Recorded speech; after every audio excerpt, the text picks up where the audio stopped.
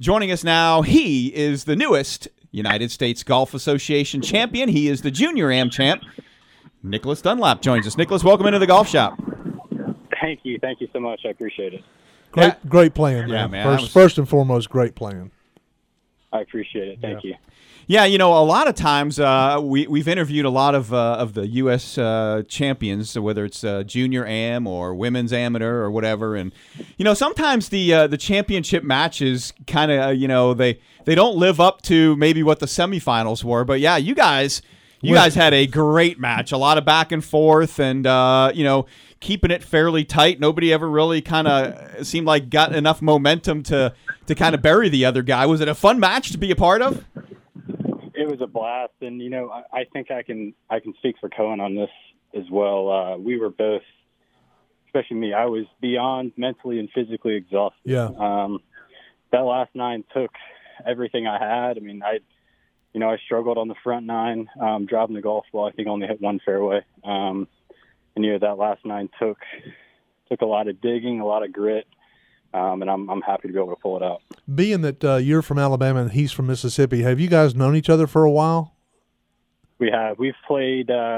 We've competed against each other multiple times. Wow. And we're good buddies as well. Wow, that's awesome. That's really a cool thing. That's so cool. Yeah, I mean, when you go through all of that, you go through the two stroke play rounds, and then you got to win all these matches just to get to this final. I mean, I'm sure the exhaustion sets in at some point, and there's always that match, leading up to the finals, that Exactly. that one match where maybe you didn't have your great stuff where you survived. Did you have one of those, or did you kind of have most of your stuff and then you kind of survived this final one? I would say the match against, I think it was Matthew Comagese. We went to 20 holes. Yeah. I started off fairly well. He battled back. I hit some loose golf shots. And, before you know, he actually had a chance on the 20 or the 19th hole, about 12 feet to beat me and to send me home. And I feel like, in events like this and over 7 days or 6 days, however many it was, you need breaks like that. And I was fortunate enough to get a couple. I got a couple great bounces that helped me out. And, fortunately I ended up on top. Was it obviously it comes down to putting and all these things, but when you were down and when you were a little shaky, was it the putter that kind of bailed you out in most cases? It was. Was it? It Definitely was. Yeah. From inside of 10 feet yesterday, I was pretty solid. Yeah. I made a couple 15-footers, the putt on 8, the putt on 9. Right. That I think that flipped the match. And I had the momentum, and like I said, I got a fairly decent break on 12. That ball staying in play, and made a great par and was able to keep it. So things like that.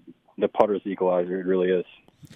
Yeah, and when I was looking at, because we did on our Saturday show, we did a quick interview right as you guys were teeing off, and we had kind of reviewed the path to get here and noticed that both y'all had gone 7 under in your semifinal match. And, that always screams, man, these guys lit it up in the match before, and now they, can you follow it up?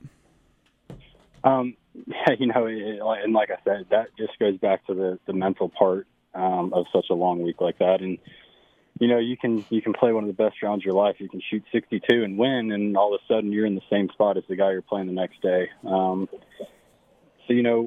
think my caddy Jeff, he did a really, really good job keeping me stable this week. Like I said, in the semifinal match faced Luke. He made 7 birdies, I think, in the first 12 holes. Wow. Wow. And I was a little nervous, and I got to give Jeff credit. He did a great job keeping me stable, and he's right. You can only birdie so many holes out of the 18. I was fortunate enough. I got a couple windows. Was able to execute on that. Nicholas, you mentioned your caddy Jeff, but I've got a little PGA Tour experience on the bag. Do you want me to go ahead and work Augusta for you? I'll do it for free. That's so cool. I appreciate it. Yeah. That's a nice way of dismissing I think it. that was a thanks but no thanks, man. Right, exactly. No, that's funny. I met Jeff when I was 7 or 8. Okay. He took me under his wing from an early age. Right. Taught me everything he knew. I've learned so much from him on and off the golf course that it was cool to have him on the bag and win with him there. I'll bet. Yeah, again, we're talking to Nicholas Dunlap, the newest U.S. GA Junior Amateur Champion. And, how was the golf course overall? I mean, how did it play tee to green? Rough-wise, firmness-wise? I mean, did you guys kind of get a taste of some real difficult golf, or was this maybe a little bit easier than you see sometimes in USGAs?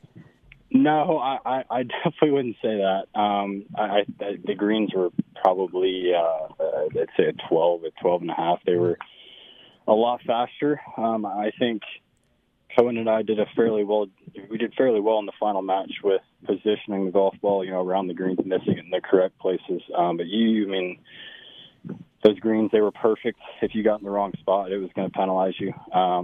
The rough, I'd say it was spotty in some areas. You could get some lies where you'd be able to advance a 7 or a 6 iron out of it, and you'd get some lies where you just couldn't get much more than a pitching wedge on it. And from that, I thoroughly enjoyed that golf course. I always loved going back to Pinehurst and competing, and it was a blessing to play on CCNC for a couple of days. Yeah, and go back to the stroke play part of it. I mean, I know you were the 3 seed, 68-68 to get in.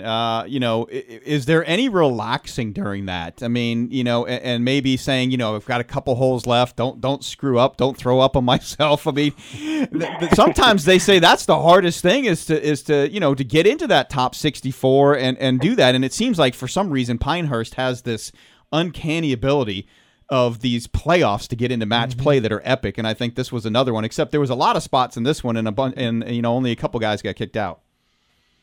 I hit it really, really well the first 2 days, and to answer your question, no, it's there's pressure on all 7 days. Yeah. That's what makes this event so difficult. You don't get much time to rest. You get 10 hours between each round. And that's about all you get. Pressure on, the heat's on, the cameras are on every round. And if you do light up, if you lose focus, especially on a golf course like that, it can bite you. With the news of this Texas-Oklahoma thing, you go into Alabama. When you get to be a senior, which is I think the date that they're going to actually do this as far as a conference is 2025. So you'll be a senior. I think the SEC championship might be a little tougher with all those Texas and Oklahoma boys coming to town. Right? No, I'm looking forward to it. Oh man, I know you are. I know you are. College, it's going to be a great experience. And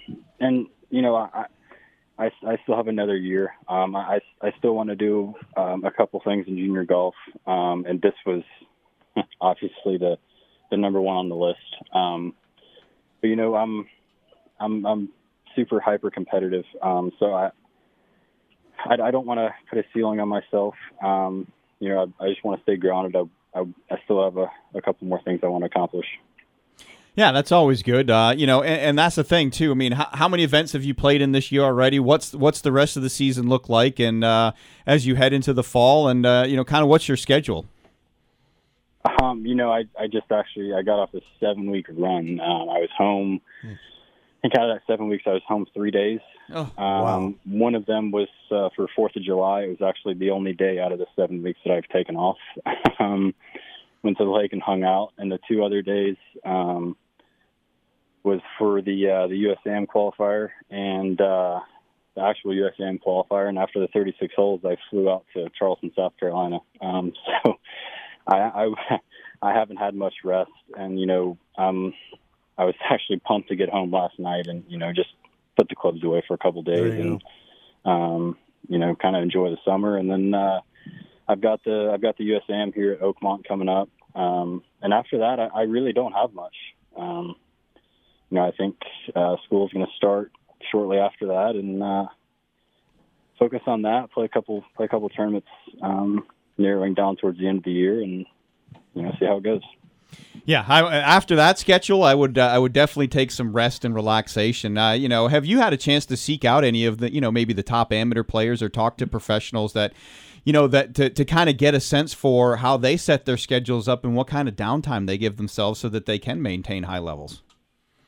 So on that, I first of all, I have a whole new respect of what those guys are doing out there, playing 6 and 7, 8 weeks in a row. It's incredible. It's way more mentally exhausting than it looks. Yeah. I am absolutely beat. I can hardly walk. But I play a lot of golf with Jeff. We've got a group down in Birmingham, Alabama, that consists of, Sepp Straka, Molinex, Robbie Shelton. And I play a lot of golf with those guys, and to kind of pick their brains of how they do what they do, how they keep their game sharp, their bodies, in position to play week in and week out. I think it gives me a little bit of an edge, which I'm fortunate of. Well, Nicholas, congratulations again. Thanks for spending some time with us, and good luck. We'll be watching, and you never know. You may win something else, and we'll talk to you again soon. I appreciate you guys. Thanks for having me on. All right, thanks a lot.